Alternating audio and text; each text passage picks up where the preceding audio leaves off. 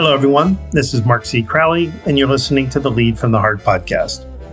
It was a very long time ago when business first landed on the belief system that worker happiness and well-being must be sacrificed in the interest of driving profits. Rather than urge a win-win, traditional leadership theory advised business owners to pay people as little as possible and to squeeze as much out of them as possible. And we've long accepted this as being normal.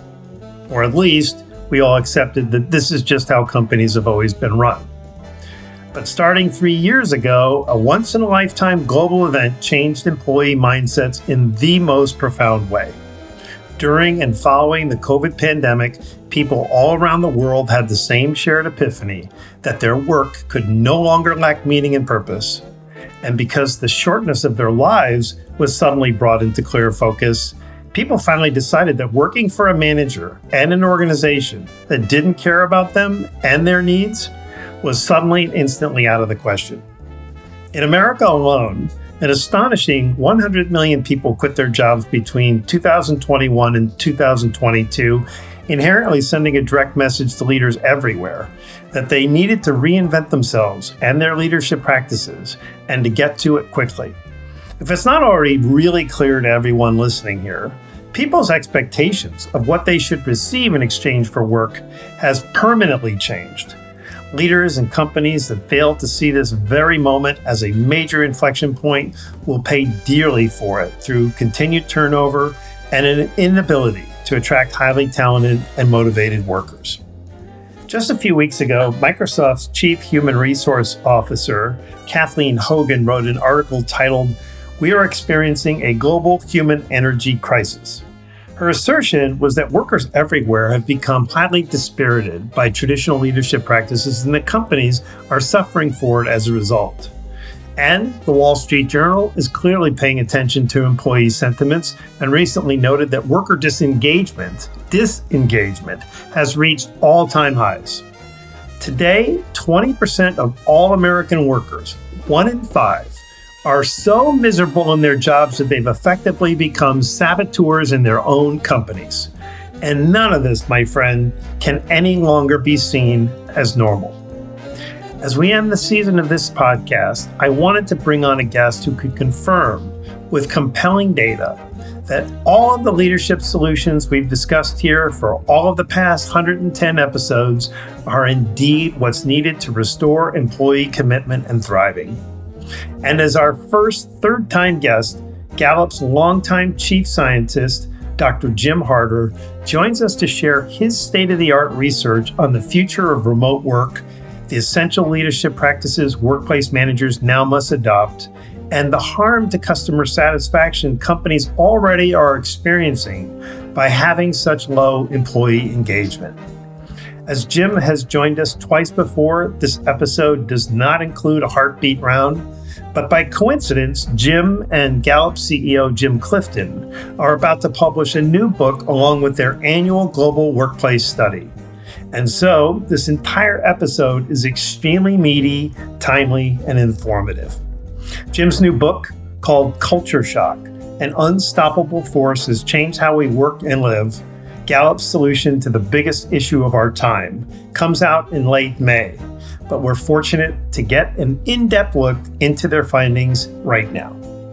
And after Jim and I completed recording our conversation, I left with the massive validation that leading from and with the heart is indeed the essential missing piece in workplace leadership, and that firms can no longer hesitate to embrace our philosophy. I very much hope you feel the same way by the time you've finished listening to this podcast. And with that, let's get going. For the third time, Jim Harter, welcome to the Lead from the Heart podcast. Thanks for having me, Mark. Great to be with you again. Well, I don't think I've actually told you that, but we've never had anybody on the podcast more than twice. And there's really only one other person, and that is Amy Edmondson from Harvard Business School. But you're the first to be on the third time. And that's with great intention, because there just seems like a lot of disruption in the world of business right now with respect to leadership. And I just thought you'd be perfect for where we are to kind of help explain to a lot of interested listeners and leaders as to what's really happening here. So let me set the stage, Jim. Microsoft's Chief Human Resource Officer, Kathleen Hogan, wrote an article titled, "We are experiencing a global human energy crisis." And this was just recently. And I think her headline got a lot of heads nodding, but since Gallup is soon going to be releasing its annual global workplace study, I thought I'd start off by asking you for your overall assessment of workplace leadership today. Yeah, I love her word combination there, Kathleen Hogan, and human energy crisis, I think, is a really good way to conceptualize it. And I tend to think of managers as the origin of human energy in the workplace and really builders of economic energy. I guess my overall analysis is that the state of leadership isn't great in general, but I'm also optimistic, and I've seen some exceptional leadership done in some pockets in some organizations where they've been very successful in not only engaging workers and building high levels of human energy, but also achieving the kinds of outcomes that they're looking for. And I've seen this during good times and bad times. Organizations can be very resilient if they have the right focus and if they develop managers continuously. And there's no time when it's been more important probably to have great managing than right now, because managing is, and leadership in general, is more difficult probably than it's ever been. In addition to all the challenges that came pre-pandemic and the trends pre-pandemic, the pandemic brought to us massive increases in hybrid work and fully remote work, and people experienced work in a very different way, and organizations navigating their way through that is an added challenge that I think most organizations still haven't solved. So when she says we're experiencing a global human energy crisis, pin that down. What's your interpretation of that? What's the cause of it? What's the solution? Well, I think on one side, there's a high percentage of people in the world, about 8 out of 10, that are either not engaged or actively disengaged at work. And you could use some other labels that have been put in front of people lately, called quiet quitting, and we'd also say loud quitting. The people that have been very vocal about wanting to separate from their employer psychologically. So we've even seen this in our data. We've seen in the US, we've seen drops in satisfaction with their employer. People are much less clear on expectations and on what they're expected to do. And this has been particularly a pattern among younger workers in the last couple of years, where they just feel less connected to their employer. That's a problem because they're not going to bring their full selves to work. People can say, well, I'm going to quietly quit and just do the minimum required. But in today's workplaces, it's very difficult to do that because most organizations have values. They have discretionary actions that they expect people to engage in. If you're going to meet customer needs and meet your colleagues' needs, it's not pre-programmed. You've got to be spontaneous and you've got to respond to challenges as they occur. So I think human energy crisis on one side is the level of engagement, but also it's about, can people bring their full selves to work every day? And there's been a lot of emphasis on the mental health in the workplace. We've seen record high levels of stress among the working population. And so that affects energy. You sense a lot of stress on any given day. What's the sources of the stress, Jim, and what's changed? Why is there a crisis in this moment specifically? Well, it's been trending up for over a decade, but we saw particularly as the pandemic hit, we saw like a 5-point global increase in stress, and it's still at a record level of, so 44% of workers around the world report a lot of stress the previous day. So they're reporting a lot of stress in the moment. And so the source really is a combination of what people are experiencing at work and the blending of work and life, and whether that is working in the right kind of way. So when work is less predictable, I think that causes high levels of stress. And I think it's management's job to figure that out and be in touch with people so that when people come to work, they do know what's expected of them. They have chances to develop. We've even seen among young people significant declines in them reporting they have an opportunity to develop. And young people in general, Mark, have historically reported higher levels of development than older people, probably because there's more investment they need to develop to get to where they need to be in the organization and to help the organization succeed. And so development and opportunities to learn and grow have dropped significantly, particularly for younger people. Is part of the stress and the mental health issues connected to a lack of boundaries? Do you have any feelings one way or the other in terms of really clearly defining when someone's workday starts and ends? I think the boundary issue is part of it, and having some definitions. One of the things that we've seen in our data is is that you're seeing leadership kind of go one of two directions, and we'll probably get to this in more detail, but in one direction, they're saying, get back to the office. In another direction, they're saying, do what you need to do for yourself. And there's no coordination. And an important part of getting this new hybrid workplace right, which I believe from everything we've looked at, workplaces can be more productive than ever in a hybrid environment, but we have to have coordination with it. And it takes strong leadership and good management to coordinate effectively so people do know when their colleagues are going to be together with them, and that we still put a lot of emphasis on for people that are in remote ready jobs and do have the opportunity to be with their colleagues and live within a distance where they can, that we make sure that happens, because as you and I both know, in-person time matters a lot and is a big factor. There are things that happen spontaneously for people at work when they're together that just don't happen otherwise, where they have to kind of try to pre-program meetings and anticipate issues that might be coming up spontaneously. To give you an example, I was with a team on site and we solved a problem that came up in 10 minutes. And if we wouldn't have been together, it might have been delayed. We might have waited for someone to schedule a meeting about it, and it happened immediately. And that's the kind of thing that can happen in person that you just can't. And in addition to, all the parts of human nature that just work better when we can see each other.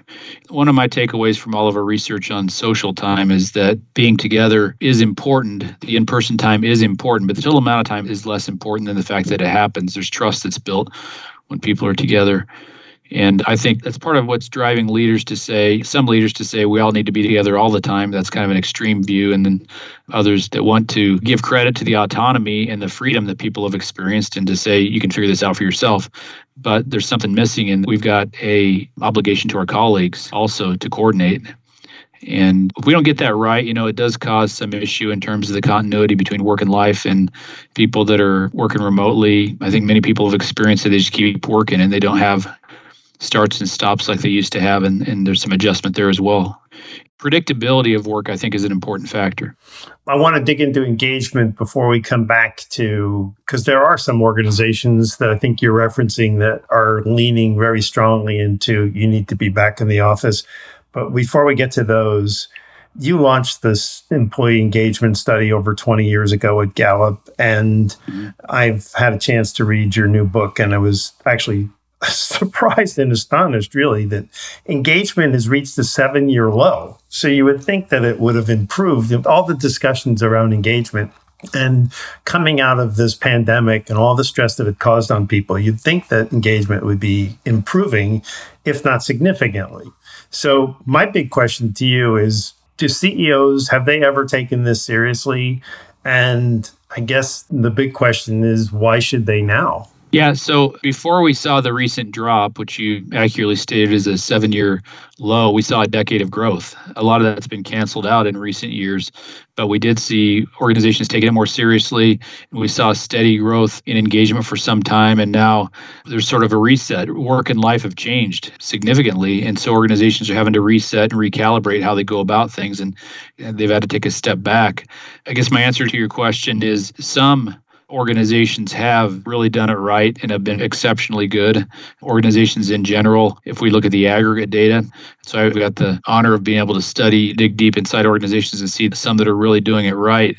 But I also have a chance to see the aggregate data and see these trends that we're talking about where in aggregate organizations are having to take a step back and recalibrate and figure things out. And that's causing some issues with engagement, particularly clarity, and some of the basics are dropping. I should also note that we've seen some drops in people feeling the organization cares about their overall well-being. So that's kind of related to that human energy crisis as well. So the good news is we know what works and what can work even right now. We've got our Gallup Exceptional Workplace Award winners, over 50 companies that have done really well and have while the U.S. average is 32% of engaged workers through the end of 2022, globally it's just a little over 20%. But these companies, by our metric, which is a really high bar metric and links to all kinds of performance outcomes, they're over 70% of engaged employees. So there's some organizations out there doing a really exceptional job, but it's not enough of them. And I'd say organizations in general are, again, kind of taking a step back and have to kind of reestablish their commitment. I think what they're forced to take more seriously is the relationship with customers. And of course, employee engagement relates to customers. If the goal is to improve customer loyalty, customer satisfaction, customer retention, then that starts with employees feeling highly responsible for the quality of service they receive. And we've seen significant declines in employees saying they feel responsible and feel pride in the quality of service their customers receive. So it starts right there with the commitment employees have. And if they come to work and they don't feel that expectations are clear and that they have opportunities to develop and do what they do best inside their organization, they're going to start separating from the employer and not feel as committed. And that's kind of where we're starting to see it. We're seeing declines, particularly among young workers, whether they're working remote or not, and then older workers who are fully remote. We're seeing, when I say older, 35 plus and younger, I'm talking about Gen Z and younger millennial workers. Regardless of where they're working, we're seeing less commitment to customers. That was something that was interesting to me when reading your book, was the connection that you made. If businesses are focusing on the customer and they're ignoring the employee connection, and that was what you were trying to underscore, if you want your customers to be loyal and you want your customers to do more business with you, then the attention needs to be placed on equivalently on your employees, because if your employees lose heart, then they're not really going to care one way or the other, even if they're compensated, if somebody decides to go somewhere else, or they just don't put in enough effort to really reinforce those relationships. Yeah, that's exactly it, Mark. And when employees don't have their needs met and they don't have managers who are in touch with them, no matter where they're working, and help them reestablish their goals and priorities and check in with them, and we'll come back to this, but having at least one meaningful conversation with them every week, then they're going to feel less commitment. Why should I take care of our customers if nobody's taking care of me? If nobody's really thinking with me about my work. And most of them come into the work wanting to make a difference with customers and wanting to make a difference in terms of helping the organization improve. But if they don't have the resources and the support that they need, and if their own needs aren't met, and if they don't have a manager who thinks with them about their own situation and their strengths, that's why we're seeing declines. The University of Michigan has been reporting some consistent declines in recent years on customer satisfaction. And that's really troubling and problematic for organizations. But it can be fixed. So again, I'm optimistic about this because I know there's a way to get it fixed. Beyond having one-on-one meetings every week with one's employees, what are specific things that managers can do to demonstrate to their people that they are cared about, that they're valued, that they matter, and that they're appreciated? The reason for those one-on-one once a week meetings is to listen. And that's kind of the art of leadership and management that sometimes gets forgotten about, is to listen. What I mean by listen is managers are in the only position in organizations to really know the situation of each employee. It's hard for an executive leader to know, if they've got a large organization, to know what's going on in each employee's world and to align that situation with high performance. To think with them about their individual performance, to think with them about the value they're bringing to customers, and to think with them about how they collaborate with their team effectively. That's the role of managers. And also to think with them about their life overall. There's some low-hanging fruit around this, Mark, that it's pretty straightforward stuff that great managers do. One is involve people in their own goals, setting their own goals, just involve them. And that's part of listening too, is to get their ownership around it. We did a study with WorkHuman, and we found that only 10% of people are asked how they like to be recognized. 10%. Low-hanging fruit. Just ask people and listen to them about that. If you think about how you might segment workers, half of workers say that they prefer work and life to be separated, working the rest of their life to be separated. The other half, we call them splitters. The other half we call blenders. They're the people that prefer their work and life is mixed. You can easily find that out about somebody if you ask, but most people don't. Even among younger workers, you go to Gen Z and younger millennials, and it's almost equally 50-50. People might think, well, these younger people are going to want it blended because they got all this technology that they're used to. There's something psychologically in us where, some of it's related to our life situation at the time. Some people have kids at home, but there's also part of it that's just preference. And managers can learn that about somebody and accommodate for that. So knowing those kinds of things about employees, I think, is really important. And it's not that difficult to learn, but oftentimes managers don't take the time to do that. I remember being at Google and they introduced the terms integrators and segmenters. So those are synonymous with what you've come up with. That's very similar, yeah. And, it seemed at the time, because technology was allowing us to have access to work 24/7, that people seemed to be leaning into being an integrator, even though society, I remember my dad, he had a very, very big job, but, he'd get on the train at night coming home from New York City, and that was the end of it. There was no BlackBerry, there was no iPhone, there was no way to have contact with work. And So they had that normal break. So I found it interesting that it was a 50-50 split.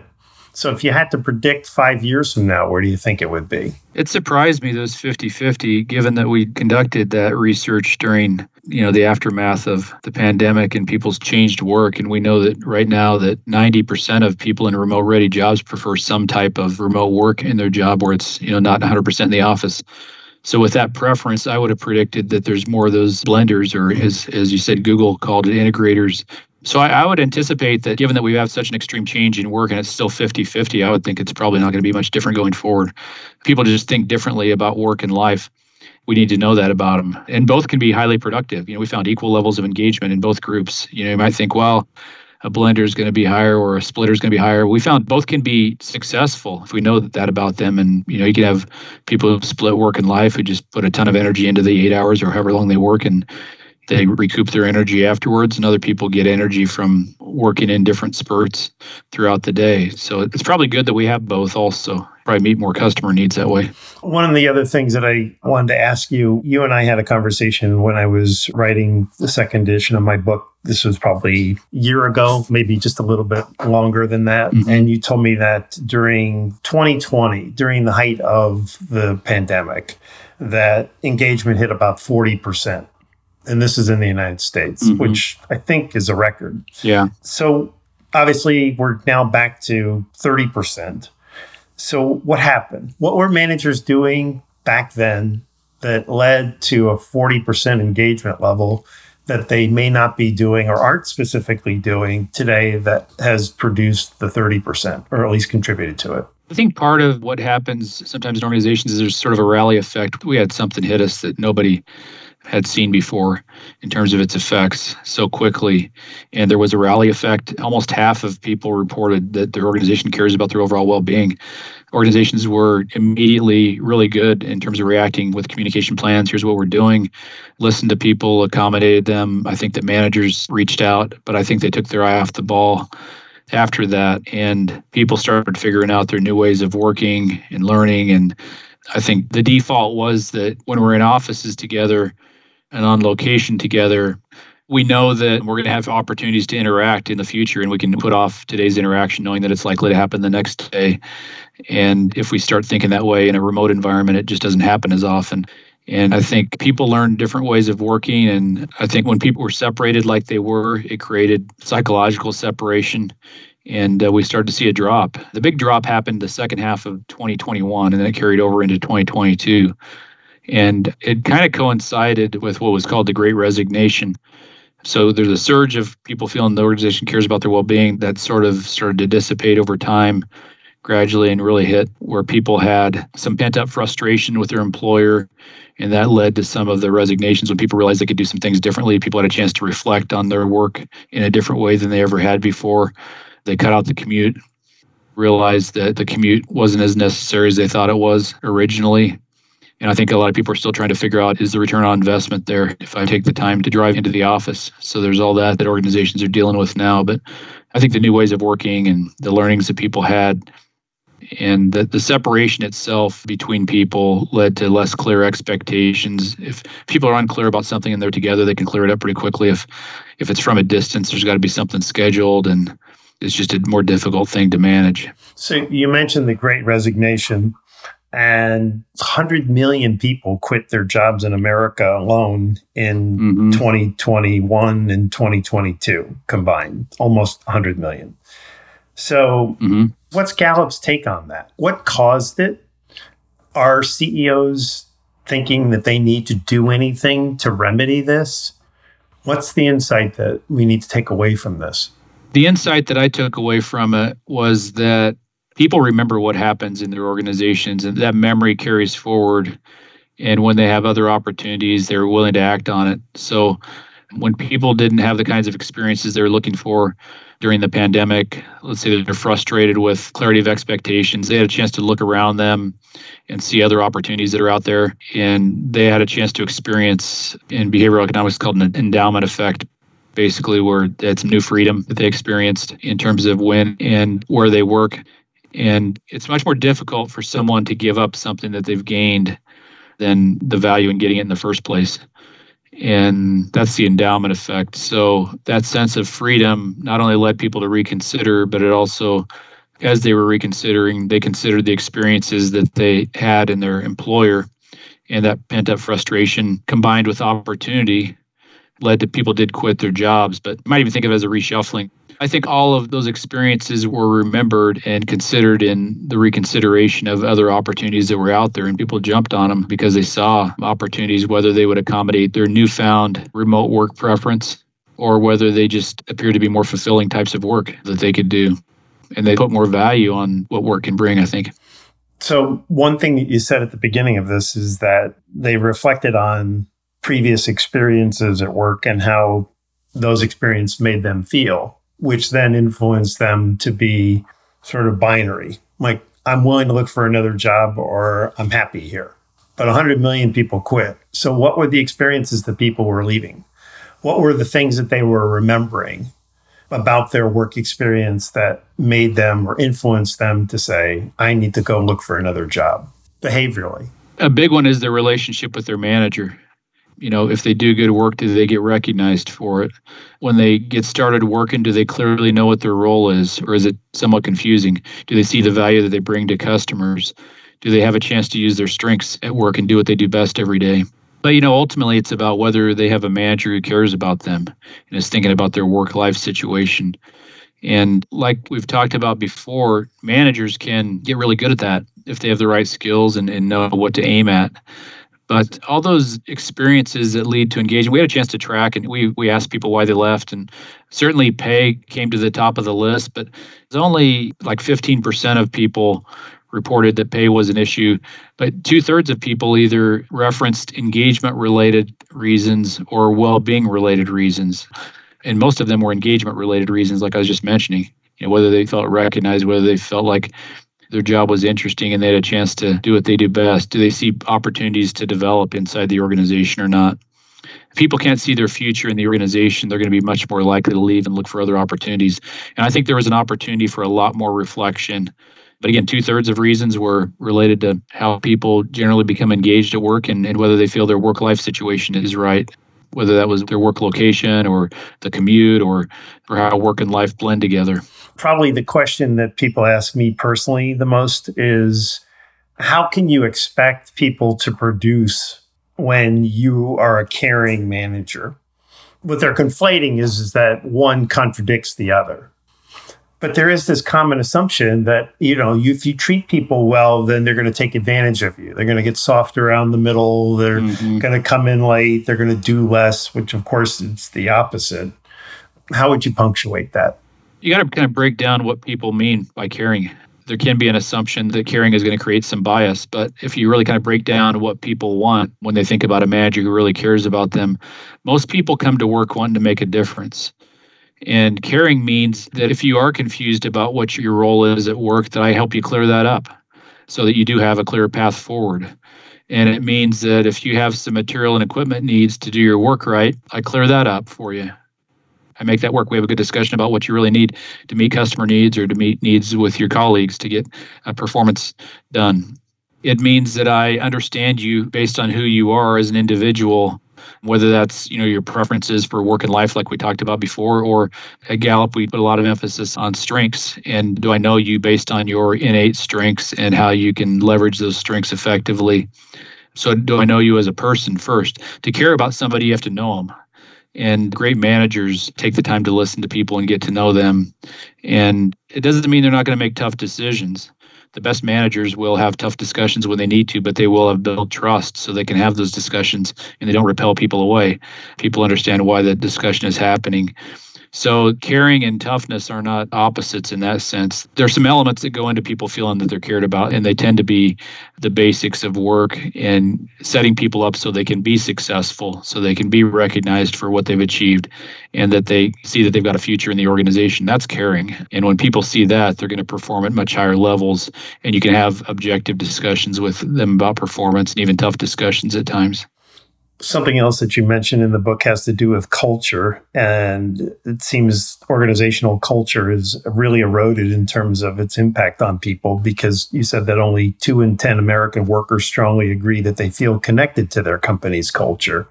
So what's happening there, and how do they restore that? How do we restore that? A company culture has never been as strong as people have thought. Hmm. So that's one piece of it. But the second piece is it is eroding even more. People, on average, they feel more distance between themselves and their employer. So there's a lot of indications of that, both how they report, feeling responsible for the quality of service customers receive, that's an indicator, and also whether they say they're extremely satisfied with their employer as a place to work, that's dropped as well.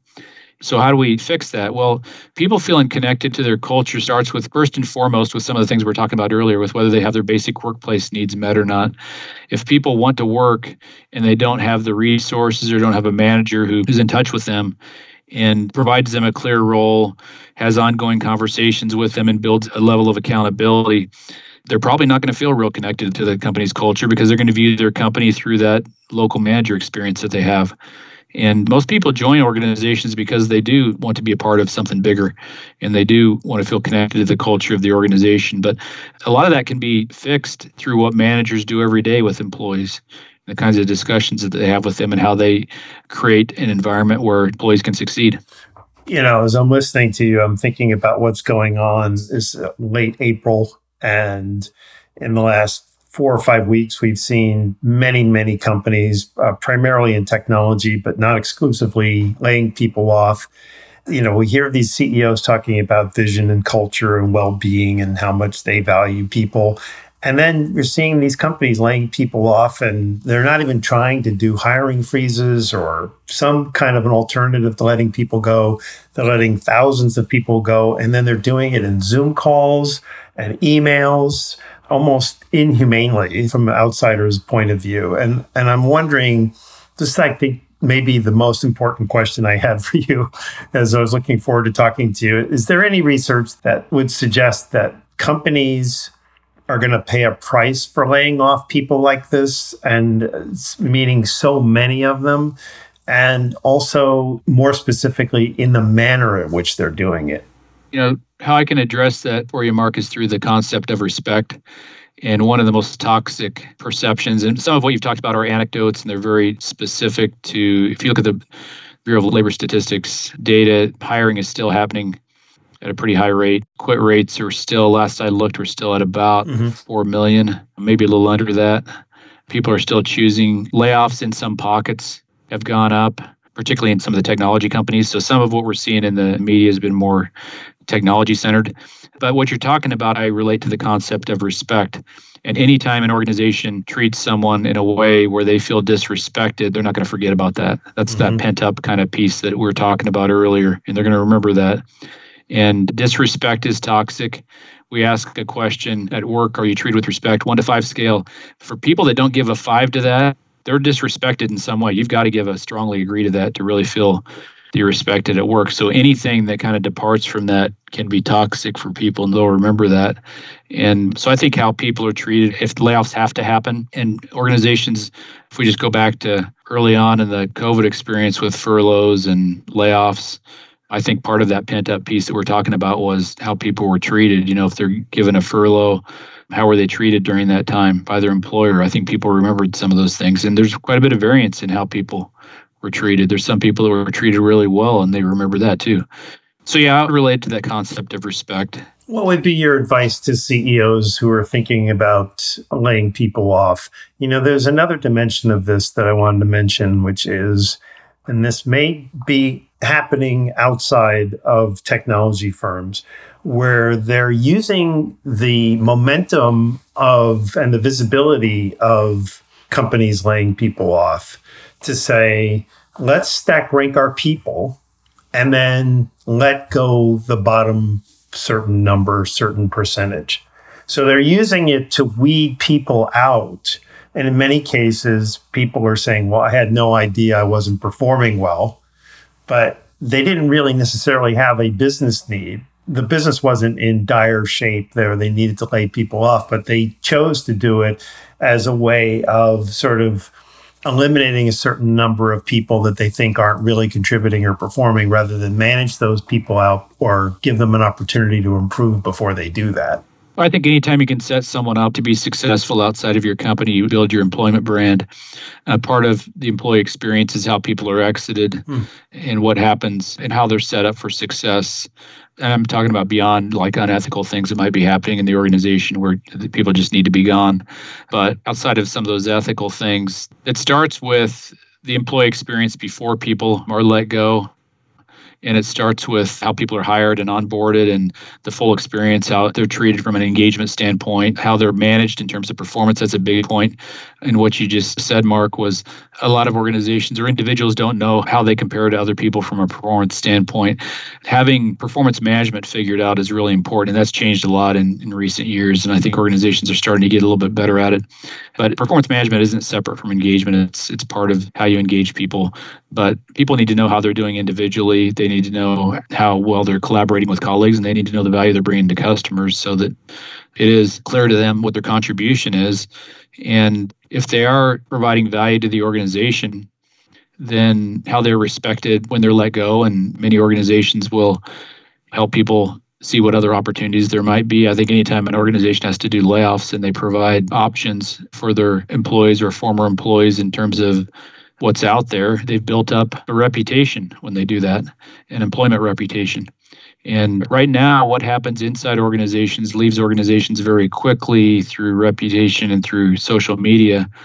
And that employment brand, I think, is really important to organizations. Included in that is how you handle people when you have to, economics demand that you have to make some decisions that aren't the decisions you want to make, but sometimes you have to run a business and you've got to make tough decisions sometimes, but how those are handled. And if you consider the individual, the fact that they have a family, the fact that it might be somebody that you would want to bring back because they built up some equity in the organization, but also they might be a source of the reputation of your organization. People communicate with one another. There's social networks out there that influence employment. So employment brand really does matter, right? That's your point. Okay. I'm happy to hear that. And it matters even more because even before people leave, they're communicating through social media what they're experiencing. So how people are treated and the culture, we talked about culture a little bit ago. The real culture in an organization is important. We're starting to do a number of, we call them culture audits with organizations. And I think it's really the right starting place in most organizations to really get to know them, what their aspirations are for their culture and what the barriers are to them getting there.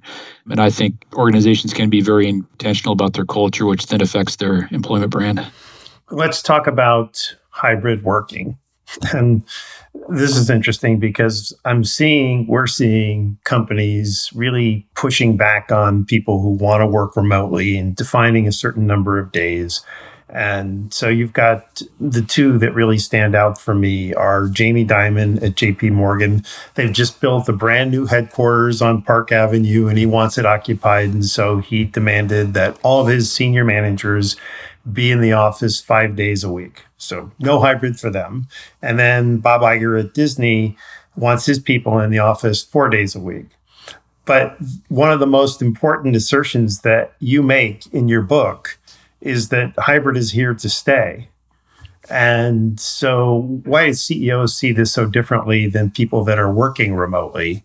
And where do you think this is going to go? Is Jamie Dimon's example going to be followed by other CEOs, or is there going to be a continued accommodation for people to work hybrid schedules? There really appears to be some leveling off in the data in terms of what people are doing now. It's not changing much from a quarterly. We're doing surveys every quarter.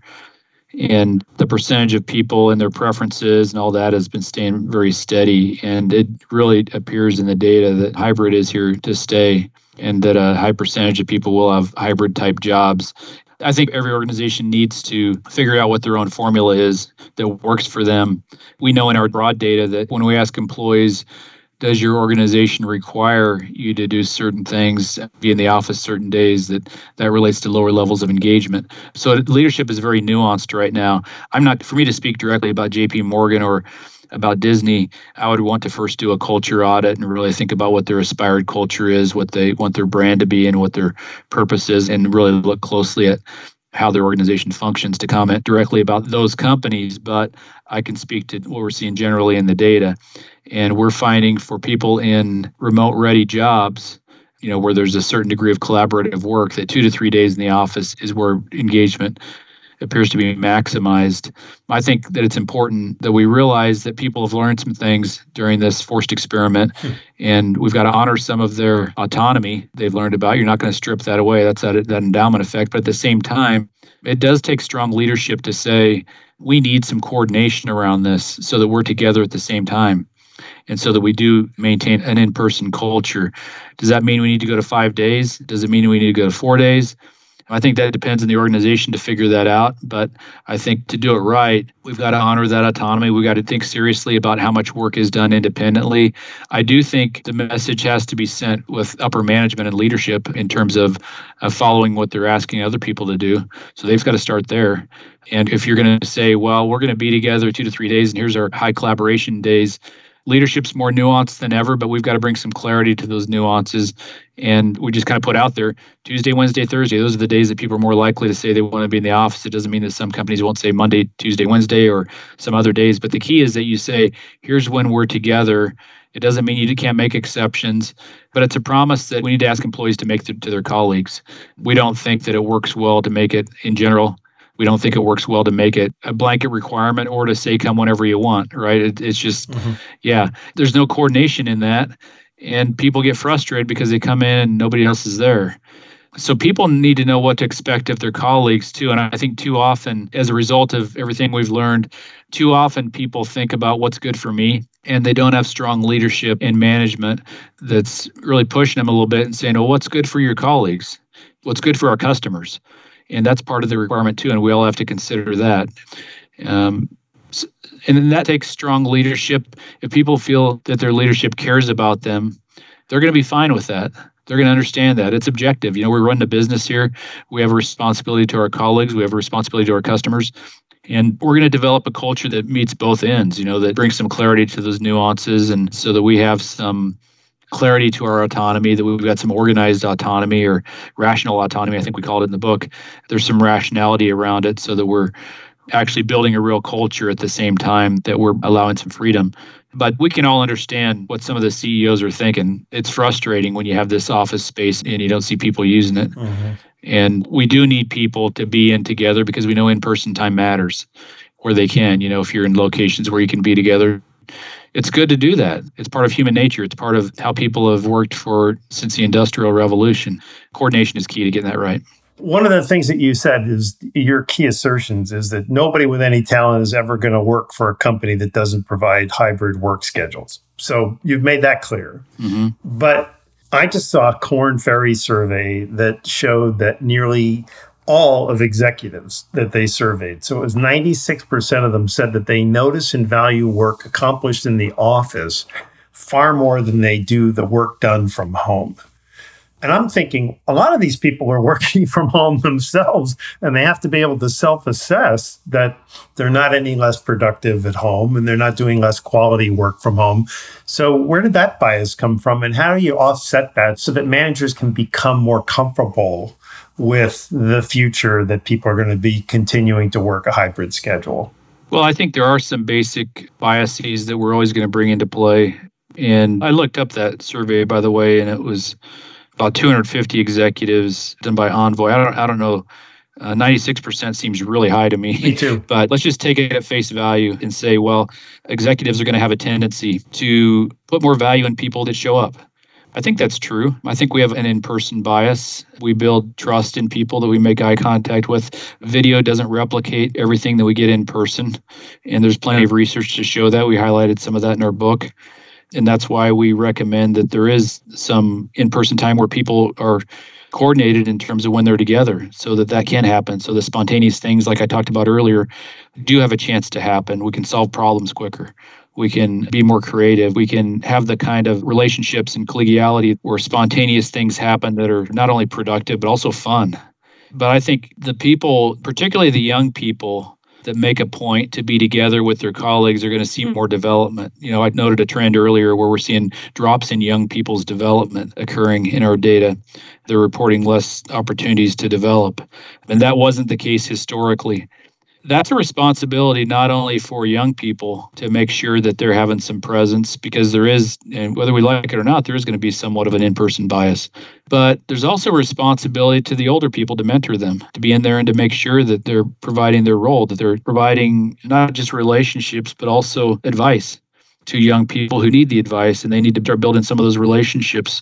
Because left to our own accord, if we just do what's right for us individually, it's easier not to commute and we just stay at home all the time. We're going to have fewer of those connections, and development's not going to happen at the same rate. And I think that could be devastating to organizations over time. Mm-hmm.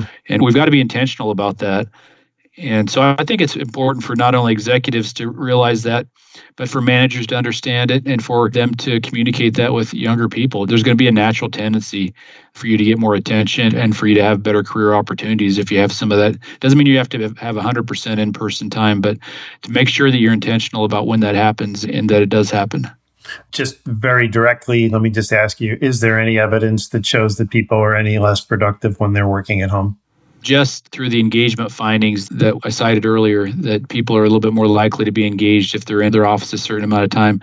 There are highly productive remote workers, but we have to think about the roles that people are in. And if they have task-oriented work, I think that can work really well. And it doesn't mean that remote workers can't be connected and they can't develop. They can, but managers need to be a lot more intentional about it, and the people themselves need to be a lot more intentional about it. We found that there's a balance in hybrid work where there's a certain amount of in-person time that really does matter. But on the other hand, having one meaningful conversation a week with your manager, and I can kind of break down what we mean by a meaningful conversation. Thank you. You're just going into the final question that I had for you, which is this. So thank you. Yeah. Brilliant transition. Okay.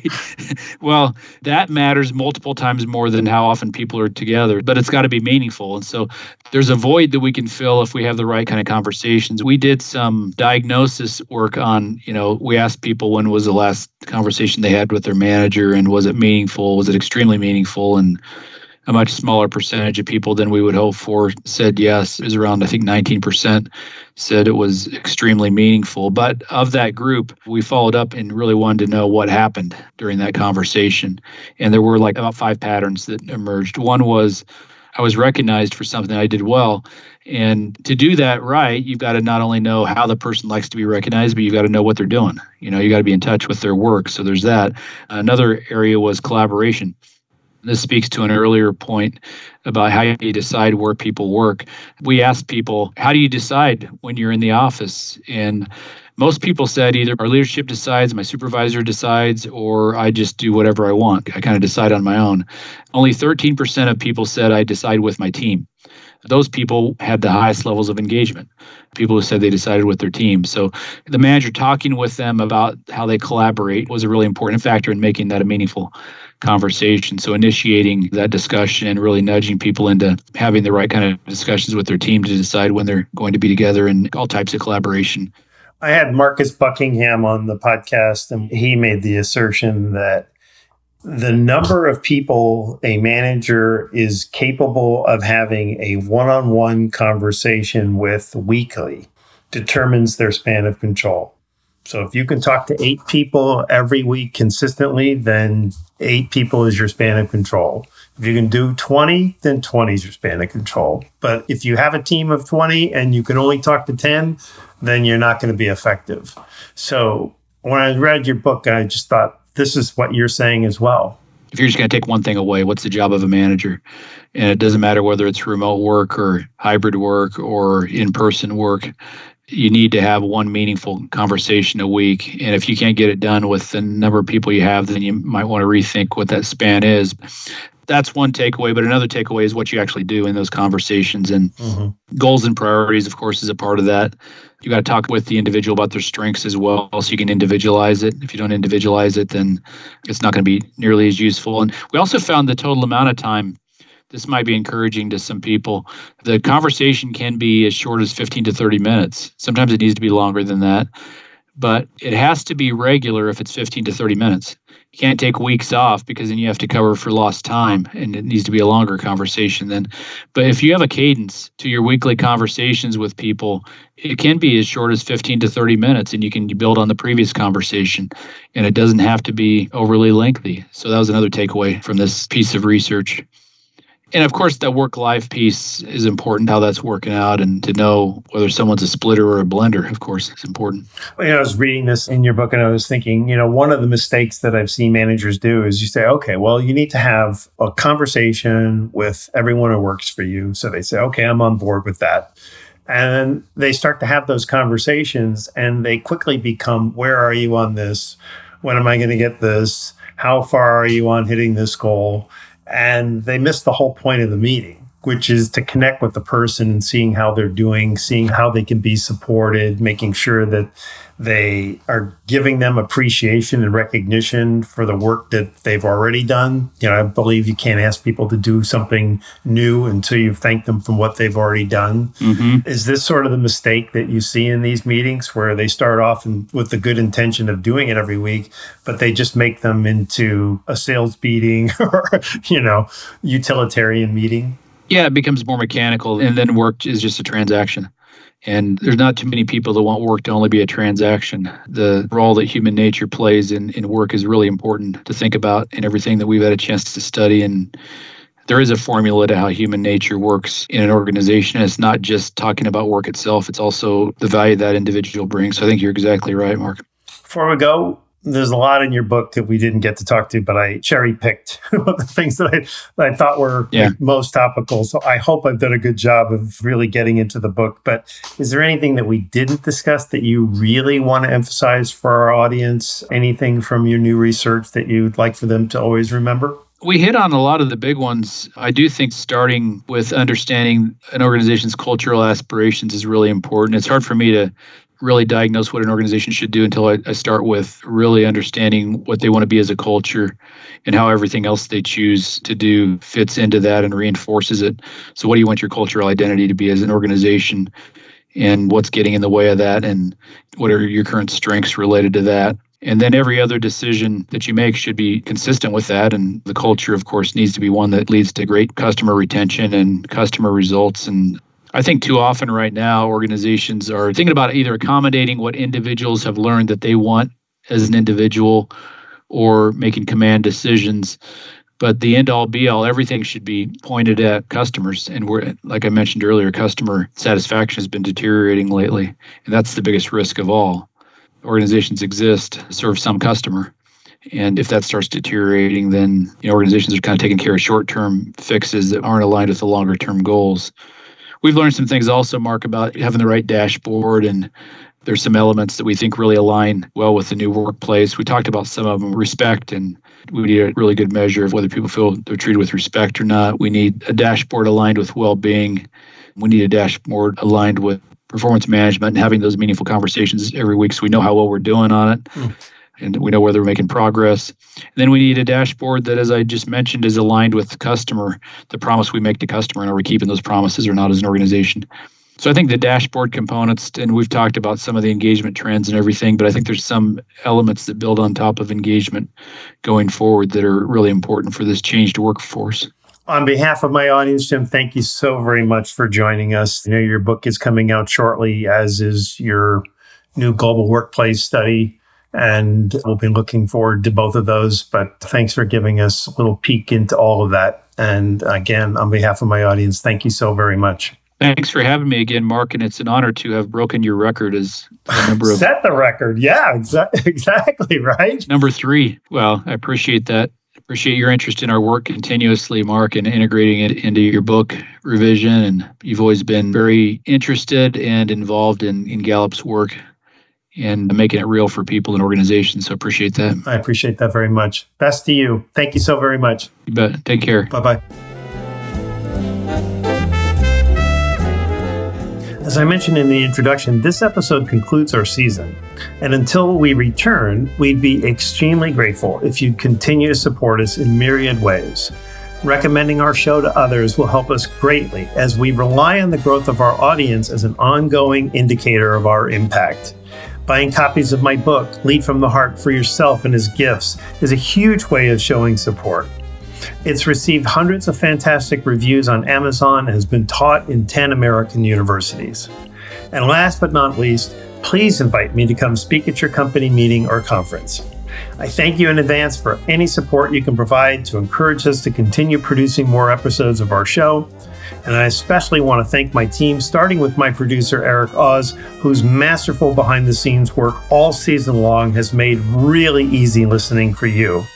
And I want to thank Mr. Ken Boynton, who encouraged me to start this podcast in the first place, and to my wonderful supporters, Carrie Finnessy, Anna Boynton, and Randy Young. Our theme song is Take the A-Train, a jazz standard written in 1939 by Billy Strayhorn that was the signature tune of the Duke Ellington Orchestra. Our version is performed by the masterful BBC Big Band Orchestra. And until we return, I leave you with my two constant reminders. When you lead from the heart, your people will follow, and love your people. This is Mark C. Crowley thanking you for listening and signing off for now.